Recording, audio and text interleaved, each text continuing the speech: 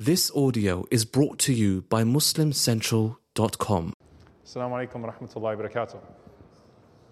أعوذ بالله السميع العليم من الشيطان الرجيم. بسم الله الرحمن الرحيم. الحمد لله رب العالمين ولا عدوان إلا على الظالمين والعاقبة للمتقين. اللهم صل وسلم وبارك على عبدك ورسولك محمد صلى الله عليه وسلم وعلى آله وصحبه وسلم تسليما كثيرا. I want to welcome everyone back, alhamdulillah rabbil alameen, after Ramadan to the first. And subhanAllah, as we went into Ramadan, we finished covering really the five most instrumental people to bringing Islam to Medina. In fact, if you look at these five people that we spoke about, and I'm not going to ask you to name them all, but inshallah ta'ala you'll go back and watch them to refresh your memory about how Islam spread through the city of Medina. It starts with these five, and these five are the foundation for all the khair that will come for the next however many episodes we're going to spend with the Ansar of the Prophet sallallahu alaihi wasallam after him. And there was a particular person, and when I started the series of the first, just so you can know how special this person is to my heart, when I started the series, I actually said to myself, I can't wait to do Sulaym radiallahu ta'ala anha. That's how incredible this woman that we're going to cover is. And some of you might have had this experience where you've come up to me and asked me, what should I name my daughter? And I'll tell you, Rumaysa, after Sulaym radiallahu ta'ala anha, because she's such a special woman. And as we're naming after the righteous, then we need to, inshallah ta'ala, honor them in the most blessed of ways. So what makes her so special, and how are we going to understand her, inshallah ta'ala, in the best of ways? When you're reading Sahih Muslim, if you get to the chapter of Kitab Fadal al-Sahaba radiyallahu ta'ala anhum, the book of the virtues of companions, subhanAllah, he places her story right after Ayman radiyallahu ta'ala anha. And if there's one person who resembles Ayman radiyallahu ta'ala anha in the life of the Prophet sallallahu alaihi wasallam, it is Sulaym radiyallahu ta'ala anha. So I want you to think about her. This has not been written anywhere. I'm just saying that as you go through her story, think of all the similarities that you're going to find with Ayman radiallahu ta'ala anha. So you had Ayman in Mecca, who of course migrated with the Prophet sallallahu alaihi wasallam, but that caring, loving mother that was always looking over his shoulder. Here you have Sulaym radiallahu anha, the Ayman of Medina, that will always be there in the background with the Prophet sallallahu alaihi wasallam, caring for him, making sure that he's fed, listening to his voice to see if she could hear a weakness and a fatigue in his voice so that she can feed him. This is the character of the woman that we are going to be covering. So her name is once again Sulaym, but she does not have a son named Sulaym.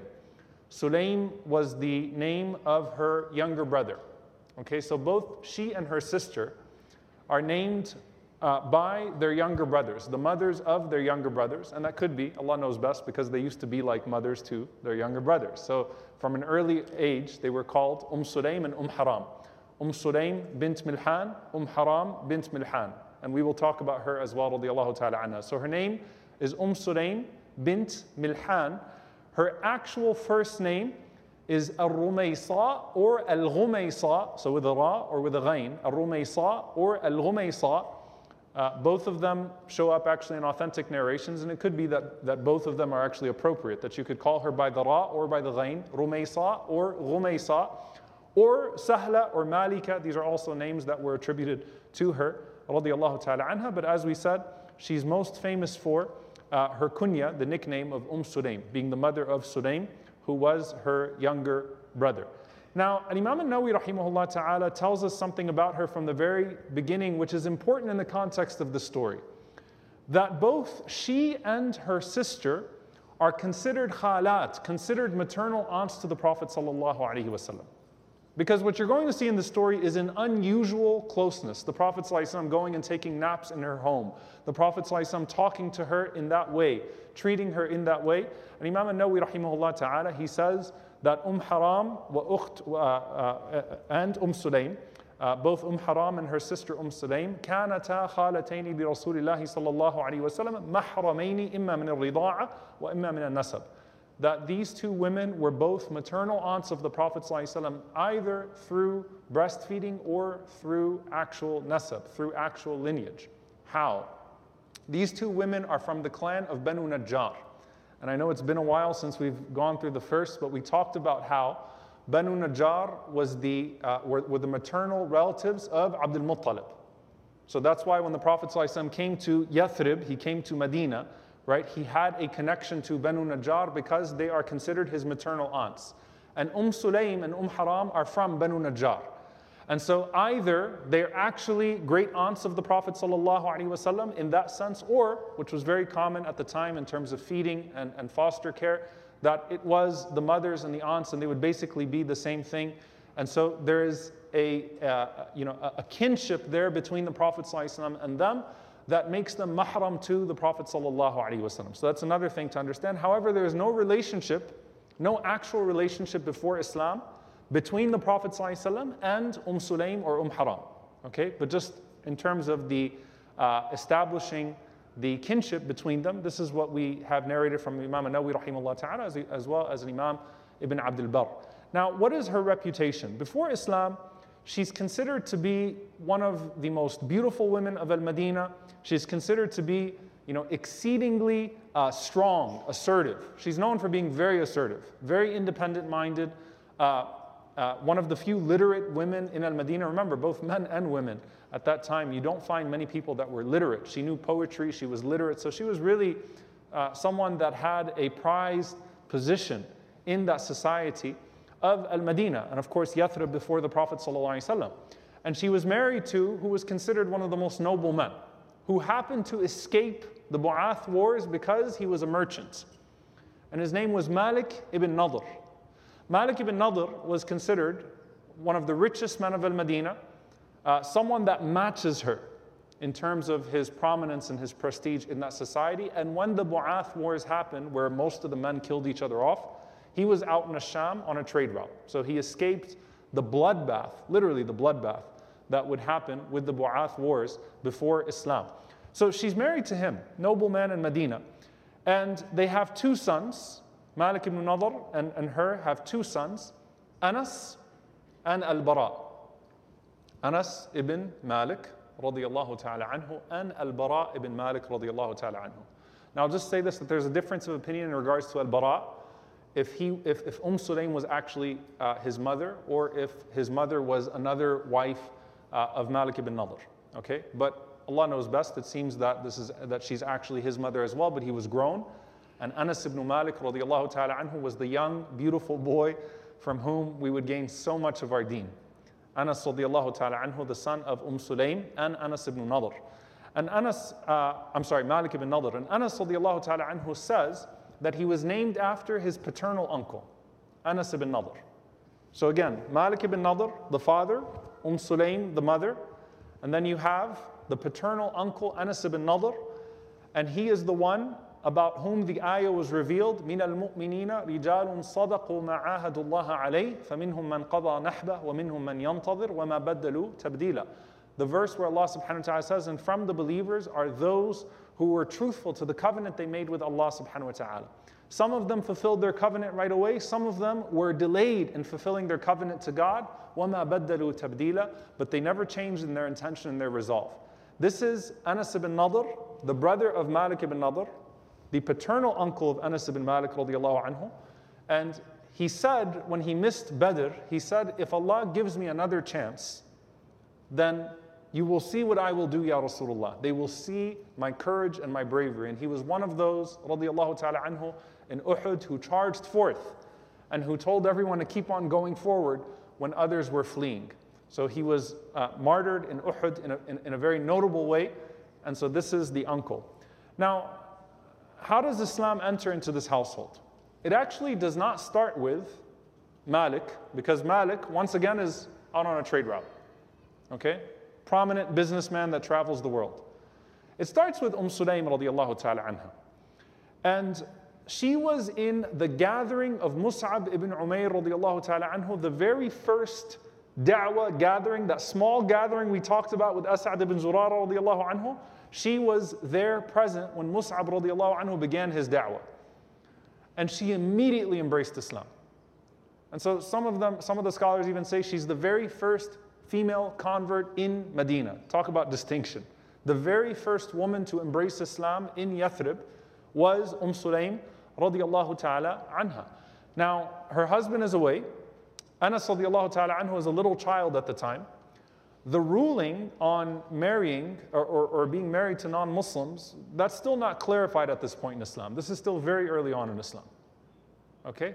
So at this point, there is no halal and haram, and there is no breaking off the relationships if a person was married to, if a Muslim woman was married to a non-Muslim man. However, subhanAllah, we're going to see that as soon as Malik ibn Nadr comes back, then the change starts to happen.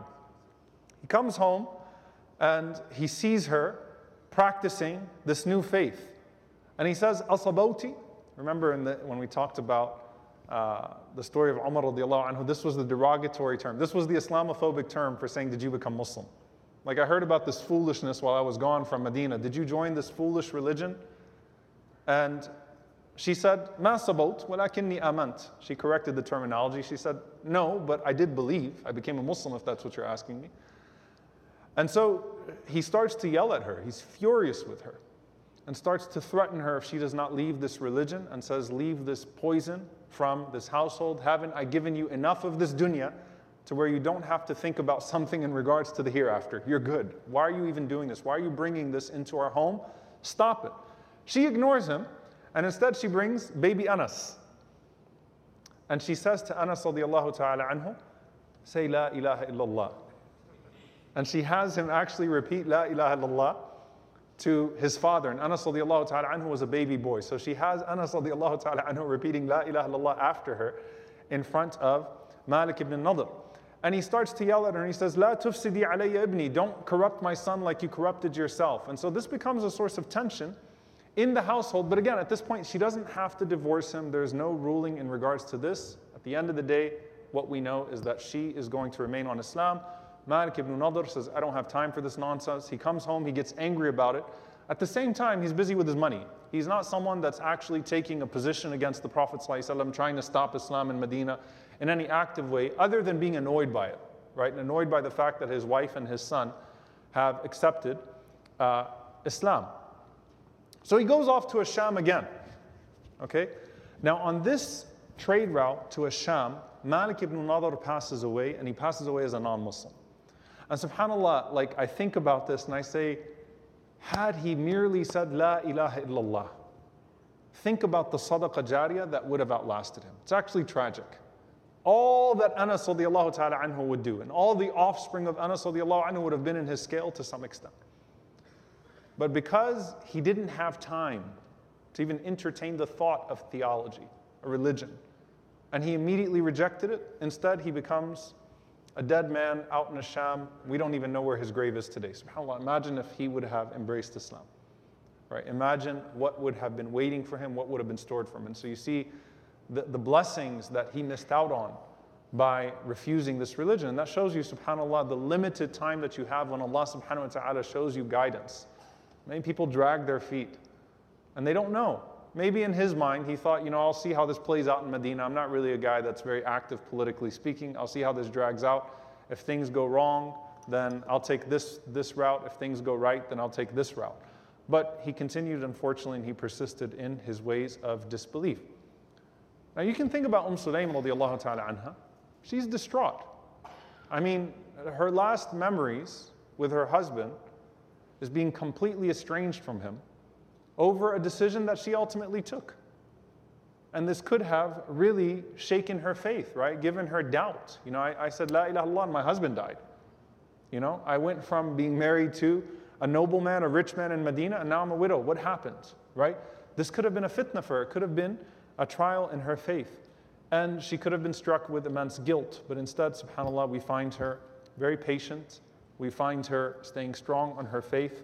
And we find her continuing to come close to Allah subhanahu wa ta'ala. And this is all happening before the bay'ah to the Prophet sallallahu alayhi wasallam, bay'atul aqaba al-thaniya. Remember the second bay'ah where a group of Ansar would go to the Prophet sallallahu alayhi wasallam. This is all happening within the first few months of Mus'ab and As'ad and the two Sa'ads in Medina, spreading Islam.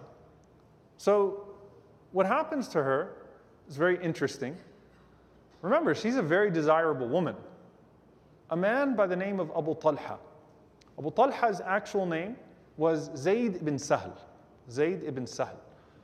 He didn't actually have a son named Talha. So it's common amongst the Arabs, right, that you would call your son or your daughter by a name. a kunya, which is Abu or the father of or the mother of so-and-so, before they even have a child. So this is kunya. Abu Talha was from the same tribe as her, from Banu Najjar. So he waited for some time, and this was a man who's very similar to Malik ibn Nadr in terms of his prominence. He'd be next in line, very wealthy, extremely noble character, known for his manners. And this is actually a distinguishing factor. Very distinguished by his akhlaq, by his manners, and known for his kindness. He's very good to the poor, generous with the poor.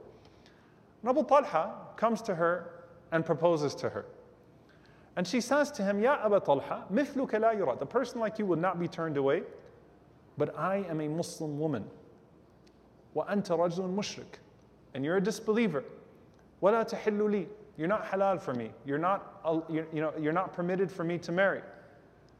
So Abu Talha was kind of offended by that, right? Like, I brought this whole scene to marry you, right? To get you out of this tragedy, to save you from this devastation that you're in, and this is how you respond to me? I mean, it's not really a rude response, but still, it's like, I'm a Muslim, you're not, sorry, we can't do this. Abu Talha says, مَا هَذَا الَّذِي يَمْنَعُكِ مِنِّي. That's not what's really stopping you from marrying me. So she says, what is it then? He said, الذهب والفضة. You want more gold and silver, right? I've got to up the dowry, up what I'm bringing to you. I got to bring a bigger thing next time. And she says, بل إني أشهدك يا أبا طلحة وأشهد الله ورسوله. Rather, I bear witness, O Abu Talha. I call you to bear witness, and Allah and His Messenger. أنك إن أسلمت. If you became Muslim, رضيت بك زوج. I would be pleased with you as a husband. وذلك مهري. And that would be my mahar. That would be my dowry. I don't want anything else from you. You're a rich man, you got all these treasures, you got all this stuff going on for you. All you have to do is say, La ilaha illallah Muhammadan Rasulullah, and that's good enough for me. That would be my mahar. So Abu Talha was taken aback. He recognized this was a sincere conviction. And subhanAllah, like Malik ibn Nadr, he's kind of busy with the money that he has. Anas radiallahu anhu says he owned more property in Medina than anyone else. So he's just not really interested. But he says, look, I'll think about what you've said, and I'll study it a bit. He comes back to her a few days later and says, have you changed your mind? She says, no. Have you? He said, no. So like, is it really Islam? Is it going to stop? No, you still can't marry me unless you become Muslim. And she's like, have you thought about it? He's like, not really. And then she starts to give him hints. She sees him one day worshiping his idols, doing the ritual. And she says to him, hey, what would happen to your idols if they were thrown into a fire? Abu Talha said they would burn. So that's the kind of God you worship? Moves on. Another time, she says to him, don't you feel kind of silly worshiping a part of a tree, because there was some wood in the idol, a part of a tree, that if you needed to cook or keep yourself warm, you'd throw it into a fire to keep yourself warm? Don't you feel kind of silly doing that? So Abu Talha is kind of taking it. He's taking the hints. And then finally, subhanAllah, after some time, he thought about it, and he comes back to her and says, I believe in that which you believe. So you know what? I believe in that which you believe. So she gives him shahada. All right? She gives him shahada. Anas radiallahu ta'ala anhu was 10 years old. She says to him, Ya Anas, qum fazawaj Abu Talha. Anas, stand up and marry Abu Talha to your mother. So Anas radiallahu ta'ala anhu, I mean, of course, by the way, things are not very defined yet in Islam at this point, right? We're still at the aqidah phase, creed phase, belief in Allah, belief in the hereafter. We don't have many of the rulings yet, right?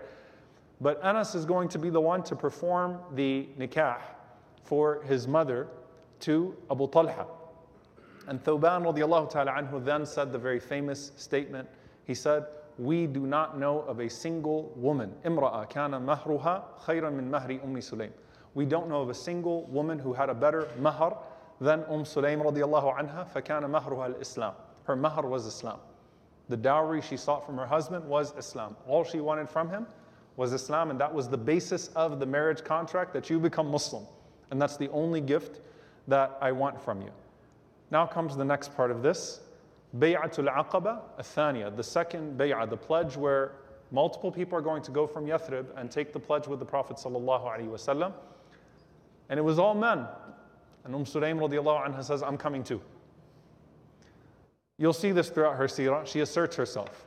And it was her and, no surprise, Nusayba bint Ka'ab, Ammara radiallahu ta'ala anha. So the woman that would be wielding a sword, who we will have a future halaqah on for sure, radiyallahu ta'ala anha.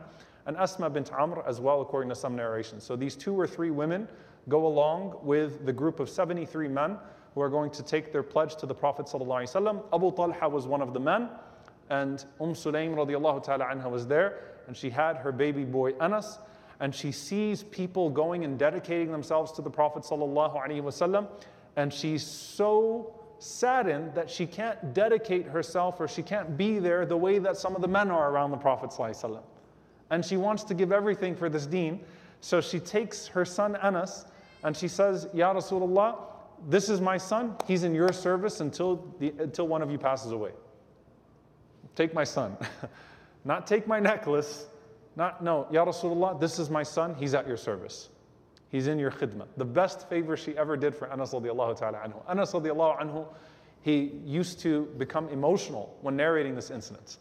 Like, think about it. For him, he remembers the moment that his mother told him that you are in the service of Rasulullah sallallahu alaihi wasallam, the most beloved person in the world to him. So Anas radiallahu anhu used to cry when he would be narrating this narration about himself. And he says that my mother said, Ya Rasulullah, khadimuka Anas, ud'u Allah lahu. Ya Rasulullah, here is your servant Anas, make dua for him. So the Prophet ﷺ said, Allahumma akthir malahu wa waladahu wa barik lahu fima a'taytahu. 3 things. The Prophet ﷺ said, Oh Allah, bless him with his wealth, bless him with his children, and bless him in everything that you will give to him. Now, when we do the seerah of Anas next week, Anas had a lot of kids, radiyallahu ta'ala anhu, and a lot of grandkids, and a lot of wealth that came to him. SubhanAllah, he used to attribute it back to this one moment where his mother said, make dua for him. Ud'u Allah lahu. Then they come back to Medina. Rasulullah ﷺ comes to Medina and finds that Sulaym radiallahu ta'ala anha has turned a part of her home into a musalla. By the way, this is actually, some of the scholars will speak about this and saying the value of having a part of your home that's dedicated to a salah. And I think a lot of us learned this in COVID in particular, right? Like, it could be really enriching, okay? Not something you have to do, not even something that we would say is a sunnah per se, but something that we find some of the Sahaba and Sahabiyat used to do, to have a particular part of the home that's dedicated to it. Now realize, when the Prophet ﷺ came to Medina, if you remember, everyone wanted the Prophet ﷺ to pray amongst their tribe. Okay? So this tribe gets the Prophet ﷺ for this day, and then this tribe, and basically blesses the musalla that would be for that tribe. Sulaym radiallahu ta'ala anha wants the Prophet ﷺ to come pray 2 rak'ahs in her home. And the Prophet ﷺ honors that. So Rasulullah ﷺ comes and he prays in the musalla of Sulaym in her home, and that's something that gives her great joy. Now after that, subhanAllah, this is not the only time that the Prophet ﷺ will continue to enter. Remember, she's mahram to him, she's his maternal aunt in that sense, and the Prophet ﷺ recognizes the sincerity of this woman and the desire of this woman to be close to the Messenger sallallahu alaihi wasallam. And so Anas radiallahu ta'ala anhu says, "Lam yakun Rasulullah sallallahu alaihi wasallam yadkhulu baytan ghayra bayti Sulaym." That there is no house that the Prophet sallallahu alaihi wasallam in all of Medina that the Prophet sallallahu alaihi wasallam would enter the way that he would enter into the house of Sulaym radiallahu ta'ala anha. And someone said something to him, mentioned it to the Prophet sallallahu alaihi wasallam, not antagonizing him, but as an observation, like, subhanallah, the amount of times you visit this family, Sulaym and Abu Talha, and you have Anas radiallahu ta'ala anhu, who's like your own son, the son of Sulaym, with you. And the Prophet ﷺ mentioned, and this is something very beautiful, he said that this is mercy. قُتِلَ أَخُوهَ مَعِي. Her brother was killed with me. Why? Because the brothers of Sulaym and Haram, were actually martyred in battle in a very brutal way. So Rasulullah ﷺ is saying this is also a form of rahmah, that the 2 brothers of Sulaym and Haram were martyred alongside me. And so this is a rahmah to them as well. Not just the fact that they are qaraba, that they are close kinship to the Prophet ﷺ, but also something of that as well. And you find constant narrations of Rasulullah ﷺ visiting this woman's home. Anas radiallahu ta'ala anhu, who we're going to talk about next week, who's, subhanallah, what would our deen be? What would we have of our religion without Anas radiallahu anhu, right? Anas radiallahu anhu has all these stories of the times the Prophet ﷺ came to our house. So he said one time Rasulullah ﷺ came over and he sat down in basically the living room, right, in the area where they would have their guests. And Sulaym brought some dates and some butter, thinking that she could feed the Prophet ﷺ. And Rasulullah ﷺ said, put the butter back and put the dates back, I'm fasting. And then went to the musalla area. And he prayed there in that musalla, sallallahu alayhi wasallam. And out loud, he made dua for Sulaym and the inhabitants of the household. Look at the akhlaq, the character of the Prophet ﷺ. And nothing was more pleasing to her heart than that, right? Like he comes and he prays sallallahu alayhi wasallam in the corner and he makes dua for Sulaym and for her children. And Anas radiallahu anhu makes it a point to say, this was not one of the fara'id. This was a separate prayer. This wasn't one of the obligatory prayers. A separate prayer that the Messenger sallallahu alayhi wasallam would make for Sulaym radiallahu ta'ala anha. Anas radiallahu anhu says, and Sulaym was known for keeping orphans around her. So he said, and I remember when the Prophet ﷺ came to the house of my mother, and I, along with an orphan, stood behind him, and Sulaym stood behind us, and he led us in salah, sallallahu alayhi wasallam. And he said that all we had in that home was this one mat that we used to use for everything. It was our mattress at night. It was our carpet during the day. It was our table spread when we needed to eat. So we had this one mat, and basically Sulaym would wash this mat all the time with water, and we just use it for everything. SubhanAllah, look at the simplicity of these people. This was a woman that was married to the richest man of Medina in Jahiliyyah, and then the richest man of Medina in Islam. And this is what she used to do, just this one mat that she would wipe off, wash off, and we'd pray on it, subhanAllah. And the Prophet ﷺ would lead us in salah on that mat. This one spread that we would use. Just think of the vivid imagination even, subhanAllah, that we could put ourselves in that home. This one hasir that the Prophet ﷺ would lead us on every single time. And then there is one incident, and some of you might remember this incident from the Meeting Muhammad ﷺ series, where there was an orphan girl that Sulaym used to take care of. And Rasulullah ﷺ saw her, and it was after some time she'd grown up a bit, and the Prophet ﷺ said, Anti hiya, are you her? لَقَدْ كَبِرْتِ لَا كَبِرَ سِنُّكِ. You've gotten so much bigger, may you not get older. It's an expression. The Prophet ﷺ did not make dua against her. It's an expression. And so this it's like I can't believe you've gotten so big. You need to stop growing on me, right? I wish you'd stop growing. When you say, I wish you'd stop growing, you're not wishing death on someone. But coming from the mouth of the Messenger ﷺ, it scared this poor young girl. So she went to Sulaym weeping. And Sulaym is comforting her, like, what's wrong? And she's saying, Rasulullah, what did Rasulullah do to you? Like, the Prophet ﷺ made you cry? And she said, he cursed me. And she's like, what are you talking about? He put a curse on me. She said, I'm not going to grow up anymore. I'm not going to grow any further than this. She said, why? And she said, because the Prophet ﷺ said, may you not get older. He used that expression. So Sulaym, she quickly threw on her khimar. She went running to the Prophet ﷺ. And Rasulullah ﷺ sees her coming, and even the nature of how she's coming, he says, "Ma laki ya Sulaym." Like, what's your problem? What's going on here? Like, what happened? This is very serious. And she says, Ya Rasulullah, you made dua against the orphan girl.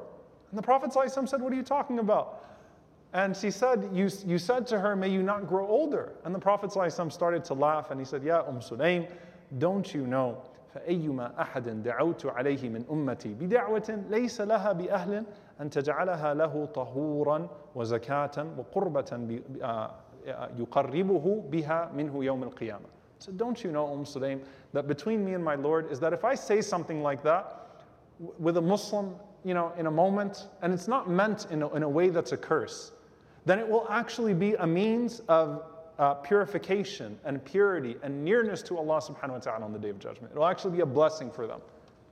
So, tell her not to worry. I didn't curse her. Inshallah ta'ala, it will actually be good for her at the end of the day. So this was the nature of that relationship, sallallahu alaihi wasallam, with her in her home and with the orphans that were around her.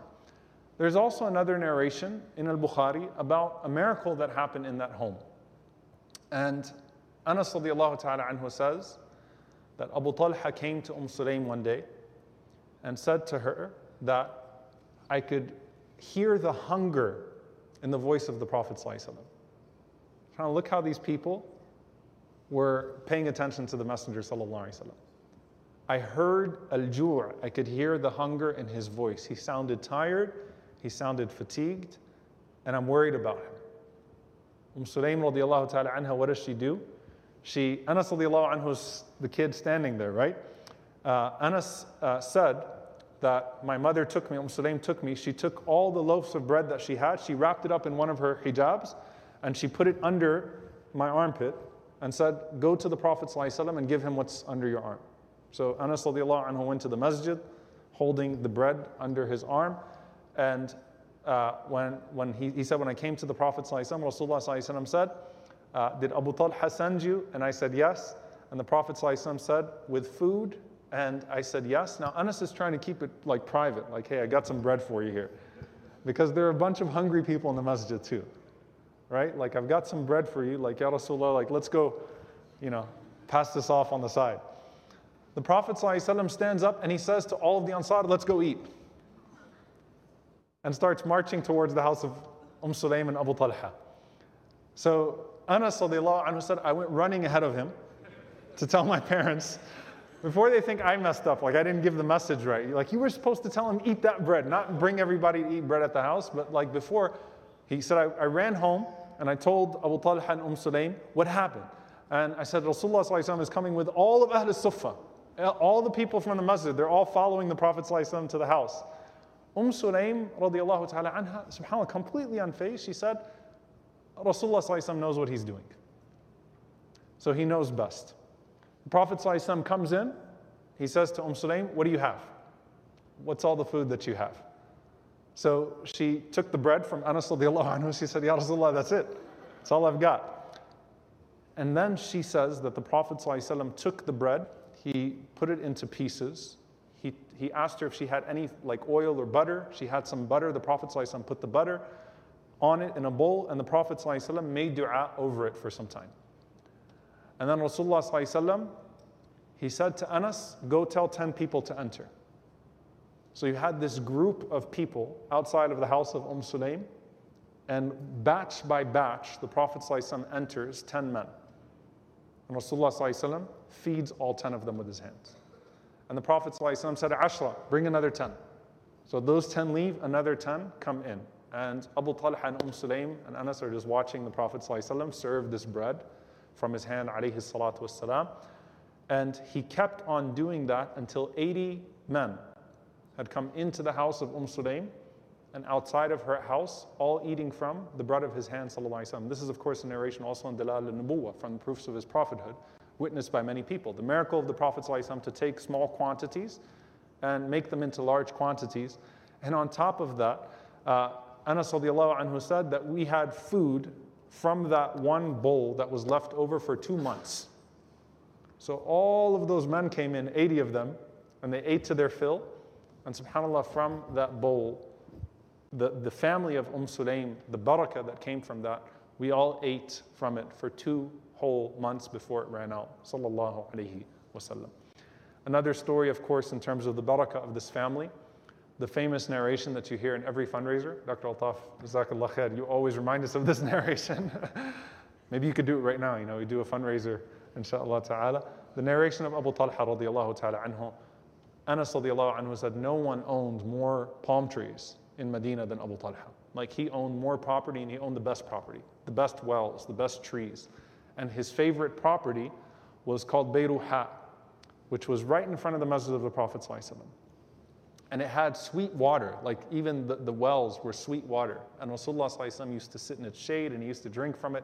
And people used to love that garden. The dates were the best from that garden. The water was the best from that garden. And when the ayah came down, لَن تَنَالُوا الْبِرَّ حَتَّى تُنْفِقُوا مِمَّا تُحِبُّونَ. You will not achieve righteousness until you spend from what you love. This is in Ali Imran. SubhanAllah, look at the purity of this man. This is a righteous household. And you understand it in the context of this, right? It's not just an isolated narration, like what this household is like. Abu Talha comes to the Prophet ﷺ, he said, Ya Rasulullah, Bayruha, all of it, fi sabilillah. Take it all, fi sabilillah. SubhanAllah, immediately, like the Prophet ﷺ didn't ask him for that. He could have went and got another garden. He said, the best garden. And he said, I thought when I heard that ayah, when I heard you recite it, from the very first time, and this shows you the pulse, the iman. Look at the difference between the first husband and the second husband. Malik ibn Nadr and Abu Talha. The first time I heard this verse, I thought, what's the most mimma tuhibbun? What's the most beloved property I have? And this is it. Ya Rasulullah, take it. The Prophet ﷺ was pleased and he said, leave some of it for your family. SubhanAllah, but the righteousness was established.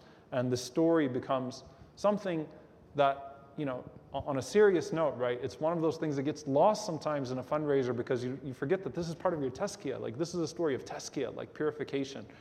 Ijabatu da'i, responding to the caller, right away, having no hesitation, no taraddud, immediately saying, Ya Rasulullah, this is it. This is lillah. This is for Allah subhanahu wa ta'ala. Until now, by the way, when you go into the masjid, because the masjid has expanded to include where that garden used to be, they actually have it marked on the tiles. 3 spots that mark the wells, where the wells used to be of Abu Talha radiyallahu ta'ala anhu. Rasulullah sallallahu alaihi wasallam used to go to their homes and he would take naps in their home. So this is also part of establishing the family relationship between the Prophet ﷺ and them.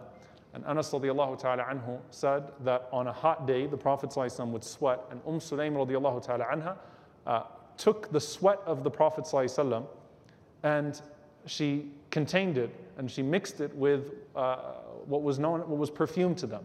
And it would become the most beautiful and the most fragrant of perfume. And Rasulullah ﷺ, he noticed what she was doing, and Rasulullah ﷺ said, "Ma tasna'in, what are you doing?"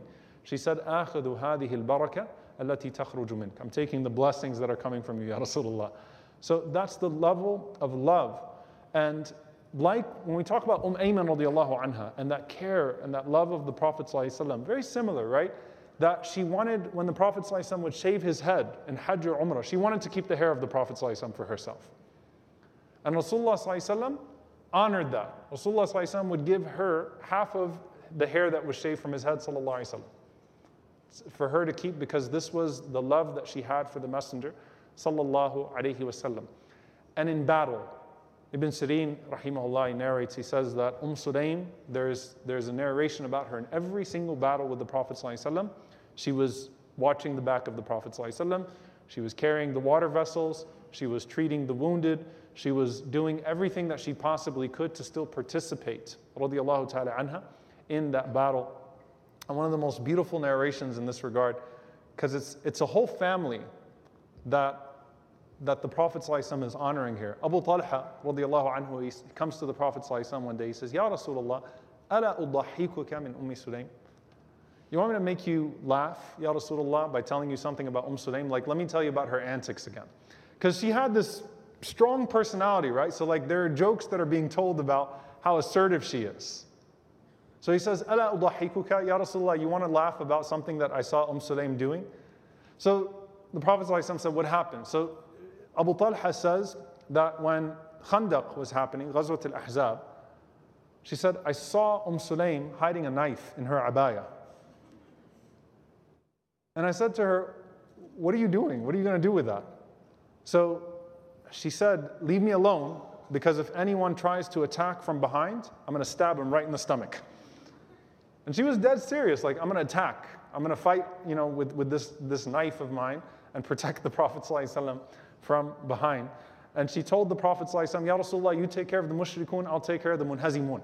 You take care of the ones from the front, I'll take care of the ones from the back. You take care of your enemies, if anyone from your army tries to flee, I'm going to hold the knife and I'm going to say, go back in there and fight. What are you doing abandoning the battlefield?" Like, she wanted to be there always for the Messenger, sallallahu alaihi wasallam, always consoling him, always showing her dedication and her sacrifice. And of course, what is the Prophet sallallahu alaihi wasallam doing? He's raising Anas radiallahu ta'ala anhu with such ihsan, with such excellence, that every parent can be made to feel guilty with the story of Anas radiallahu anhu, right? The way the Prophet sallallahu alaihi wasallam would treat him and raise him. And it doesn't stop with that. Every single person in the household is special to the Prophet ﷺ. Sulaym, Abu Talha, Anas, and they have a son. And this is actually really important. Again, some of these stories you hear isolated at times. This was the only son that Sulaym and Abu Talha had together at this point. Aba Umair. Umair. Okay, or Aba Umair. Umair is the only son that they have together, and they're excited, they're happy. And this is the half-brother of Anas radiallahu anhu, and he was famous for having the little bird that he used to play with. When the Prophet ﷺ would come into the house, and he would say, Ya Aba Umair, ma fa'al al-Nughayr, tell me what's going on with the bird. Ya Aba Umair, ma fa'al al-Nughayr, what did the little bird do? And he'd sit there next to the Prophet ﷺ, and he'd tell the Prophet ﷺ everything about the bird. Rasulullah ﷺ, who has to care for this ummah, sits with this little kid and asks him all types of questions about this little bird. And then even comes to console him when the little bird passes away. SubhanAllah. I mean, and this is the beauty of this, is that you learn the akhlaq of the Prophet ﷺ through all of this as well. You're not just learning about these blessed people, you're learning about the most blessed person. Like, you've got time for that, comforting this little boy over the loss of his bird. But more than that was the tragedy of the death of Umair himself. So there's a timeline here. Now, Sulaym has Anas. And she, as we said, Al-Bara ibn Malik, possibly as well, her son, who's grown at that point as a Sahabi in his own right, that does things for the sake of Allah subhanahu wa ta'ala, and we'll briefly touch on him as well. This is the one child that they've had together in Islam. Okay? Abu Talha and Sulaym. And Abu Talha had a deep attachment to Umair. Right? His one child, deep, deep attachment. And his death was sudden. So he caught a fever and he passed away rapidly. The fever quickly increased. And of course, at that time, you don't really diagnose these illnesses with anything sophisticated. He died from a fever. Allah knows what he was actually struck with, but quick fever that rose, and he passed away. And as devastated as Sulaym was, and I'm going to share this story with a disclaimer from the very beginning here. This is not, what I'm going to share with you of this story is not an expectation. It's not normal. But I want you to think about the spirit of the Ansar, the selflessness which is the characteristic of the Ansar, the extreme selflessness that Allah praises in the Quran, and how that's going to play out in this story. Sulaym is devastated in her own right. This is her child. But she's worried about how hurt Abu Talha is going to be. So she, subhanAllah, and Sister Lubna, you can share all the stuff about how you're not supposed to do this in grief, about delaying your own, and it's true, right? Like, this is a story where we take the value and the blessing and the lesson, but subhanAllah, her whole focus becomes how she's going to break the news to Abu Talha when he comes home, when he finds out about the death of his son. So she says to Anas radiallahu ta'ala anhu, لا تخبره حتى أنا أخبره. Don't tell him until I tell him. Let me break the news to him. And so she's grieving her son. She doesn't tell him. I mean, obviously there is no way to tell him when he's not home, and he's out somewhere on the outskirts of Al-Madinah. And she cooks a feast. She dresses nicely. She tries to prepare herself to tell him in a way that will comfort him and console him and allow him to be pleased with the qada of Allah subhanahu wa ta'ala, to be pleased with the decree of Allah subhanahu wa ta'ala. So the same evening that she goes through this, radiyallahu ta'ala anha, she cooks the food, she dresses well. He would have no idea what has happened. And she leaves Umair radiyallahu ta'ala anhu in his sarir, in his bed, and she's thinking about how she's going to break the news. Abu Talha comes home. She doesn't tell him. She waits. These are natural human struggles, right? How am I going to tell him? Maybe she had it in her mind that she's going to tell him right away, but she's struggling to break the news to him. The night passes, and they are together as husband and wife. Okay? The morning comes. She still hasn't told him. And she's struggling to tell him. Abu Talha thinks, natural day, I came home, my son was asleep. We ate and we slept, woke up, and Sulaym says to him, Ya Aba Talha, if someone loans you a gift, gives you a trust, wadi'a, a trust, and comes back and says, I want to take that trust back now. Right? Someone tells you, like, here's a trust, you can benefit from it for some time, but then when you finish with that trust, or when I need to take it back, I'll come back and get it from you. How should you return it?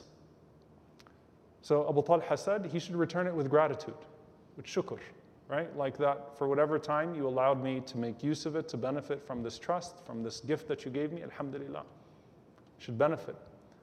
So Sulaym radiallahu ta'ala anha, she says to him in a quivering voice, Inna Allah astaradda ibnaka. Allah returned the trust of your son, took back your son, and has taken him back in his care.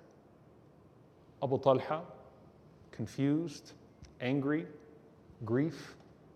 Why didn't you tell me last night? Why did you wait so long?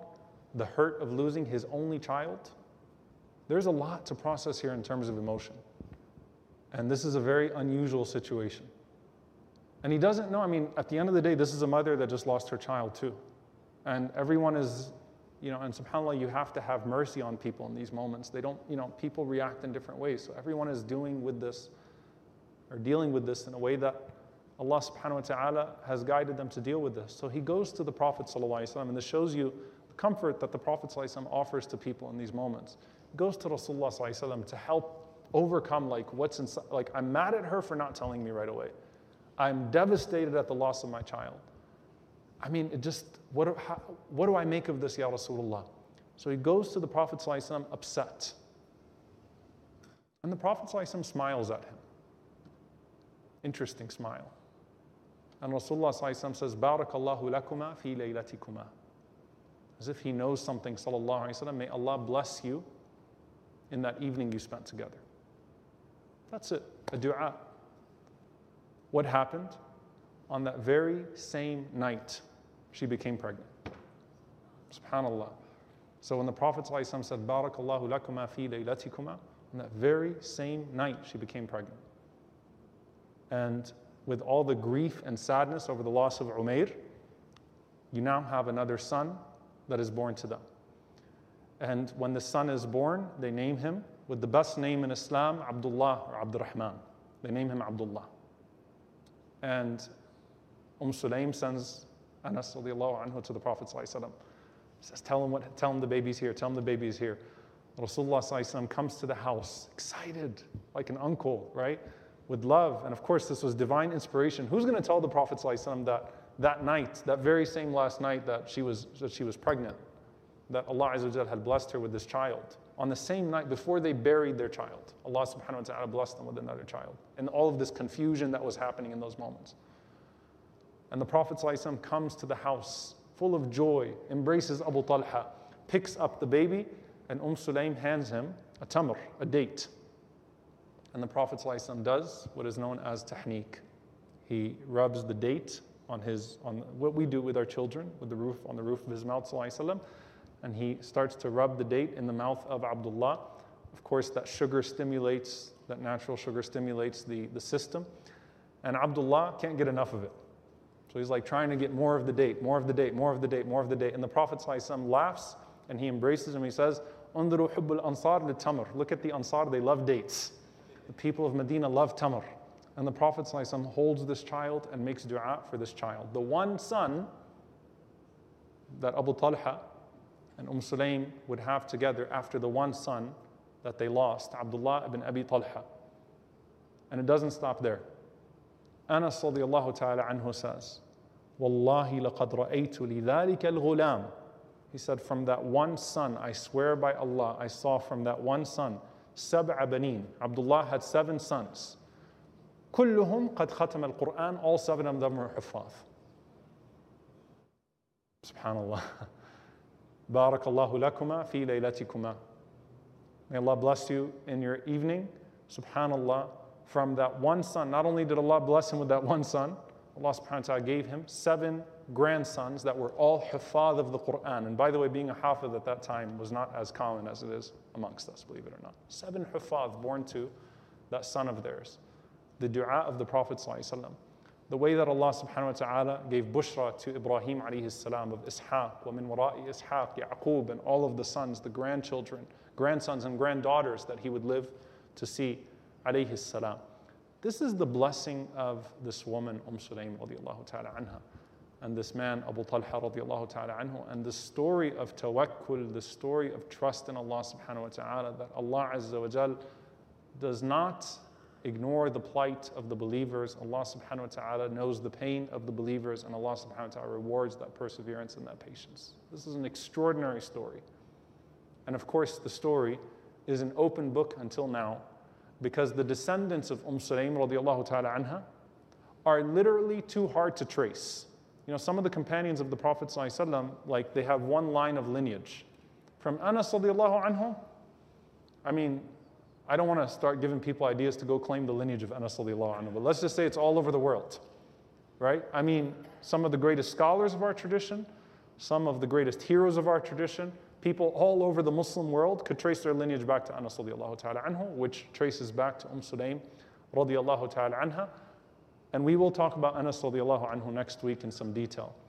But I want to end with this woman with a very special narration from the Prophet sallallahu alaihi wasallam, because it doesn't get better than this, right? The prize, the patience, the love, the closeness. Clearly the Prophet sallallahu alaihi wasallam honoring this family. The Prophet sallallahu alaihi wasallam said in an authentic hadith, he said, "Dakhaltul Jannah." I entered into paradise. And he said, فَإِذَا أَنَا بِالرُّمَيْصَاء. Right away, who pops up in my face? Sulaym radiallahu anha. Right away, I enter into Jannah. فَإِذَا أَنَا بِالرُّمَيْصَاء. Right away, Sulaym radiallahu ta'ala anha is in front of me. And then, وَسَمِعْتُ خَشَفَ. And I heard footsteps. قُلْتُ مَنْ هَذَا? I said, Ya Jibreel, who is that? قَالَ هَذَا Bilal. That's Bilal radiallahu ta'ala anhu.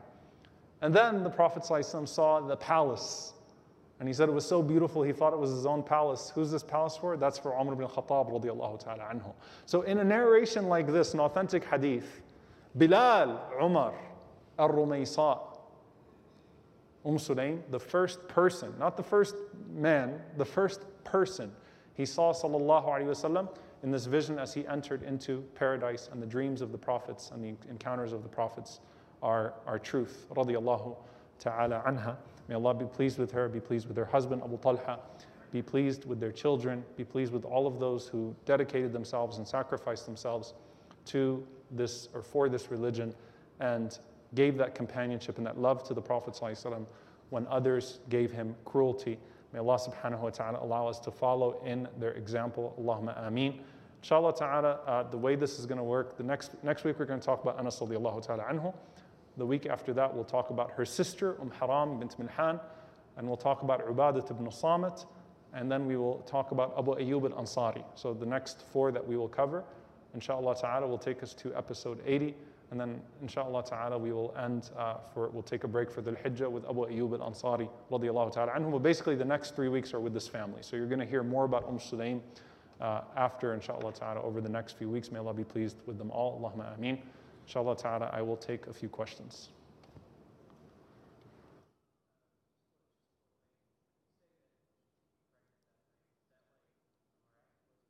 No. 9 months later, yeah. As in intimacy and then the conception 9 months later. But like the Prophet ﷺ smiled at Abu Talha and he's like, why are you smiling at me, you know? He said, Barakallahu lakuma fi laylatikuma. You know, Allah has put something, blessed you with something. So the same thing, subhanAllah, sometimes causes you anger and frustration. Allah Azza wa Jal puts blessing in it. Any sisters? Any questions? Now you all know why I tell people to name their daughters Rumaysa. All right, so inshallah, I hope some of you, may Allah bless you with some righteous daughters. We'll name your daughters Rumaysa. Bidnillahi ta'ala. Tafadhal, Dr. Mustafa. Can you raise your voice, Sheikh?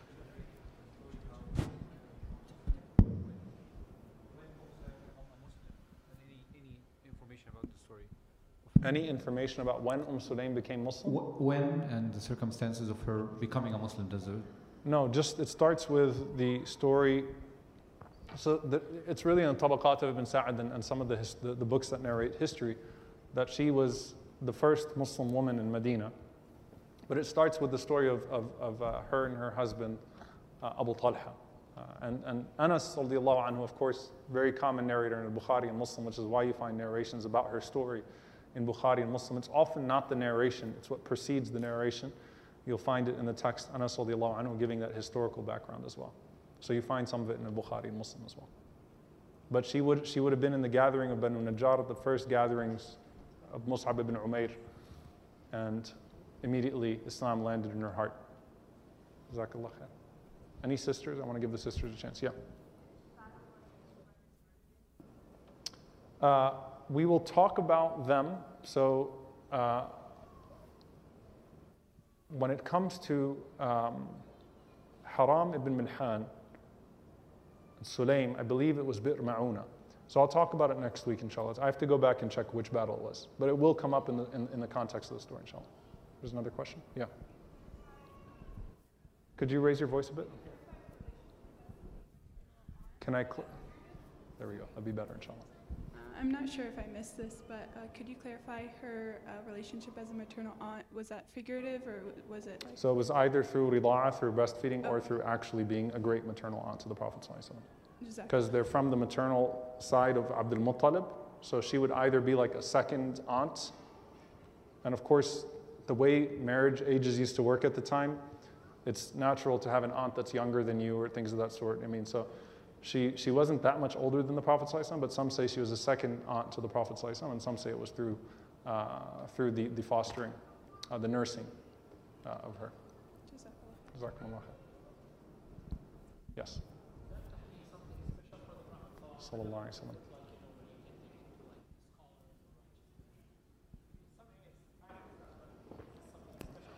Definitely in COVID, don't let anybody else put it. There's some sayings of the ulama in that regard. So it's preferable, Allah knows best, the father or the parent with their child. So tahniq, yeah. That's what. Please don't bring me a date. Jazakumullah khair.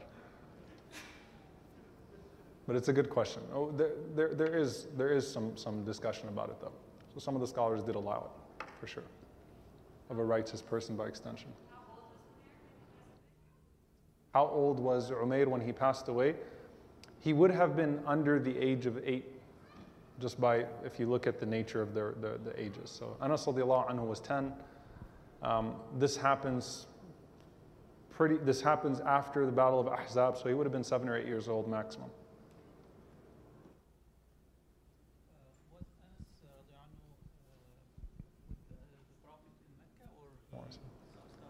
No, Anas radiallahu anhu did not meet the Prophet ﷺ until after Aqaba, in Medina.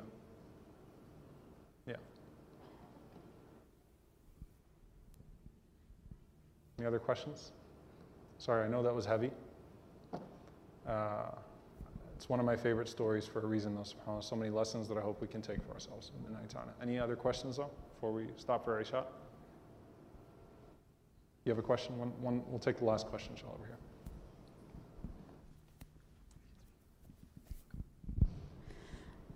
You talked about the simplicity of the life they had, and at the same time, the husband was one of the richest men in Medina.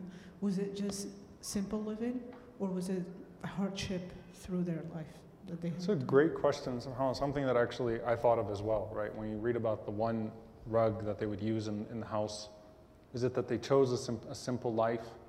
That seems to be the case. There are no stories about their poverty, other than the fact that this was the one rug sort of that they had that they would use for everything, but there was no story of them going hungry, for example, or things of that sort. Granted, the story of لَن تَنَالُوا الْبِرَّ حَتَّى تُنْفِقُوا مِمَّا تُحِبُّونَ, it seems that the wealth that they had would have been spent throughout Islam.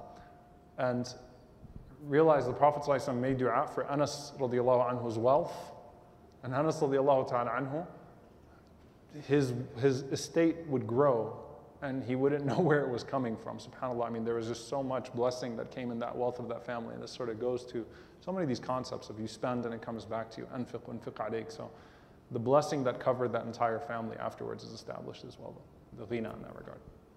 جزاكم الله خيرا. سبحانك اللهم وبحمدك أشهد أن لا إله إلا أنت أستغفرك وأتوب إليك. Inshallah ta'ala we will talk about Anas radiyallahu anhu next week. وصلى الله وسلم وبارك على نبينا محمد وعلى آله وصحبه أجمعين. السلام عليكم ورحمة الله وبركاته.